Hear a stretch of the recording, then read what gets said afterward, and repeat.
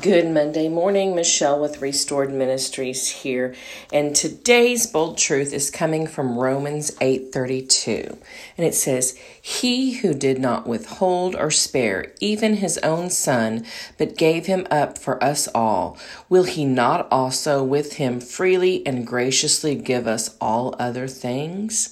That's Romans 8:32 in the Amplified Version. So today, if you haven't had a need met, ask yourself, would God view this as a true need? He may be delaying it until a more appropriate time. We must trust God's wisdom rather than doubting His goodness.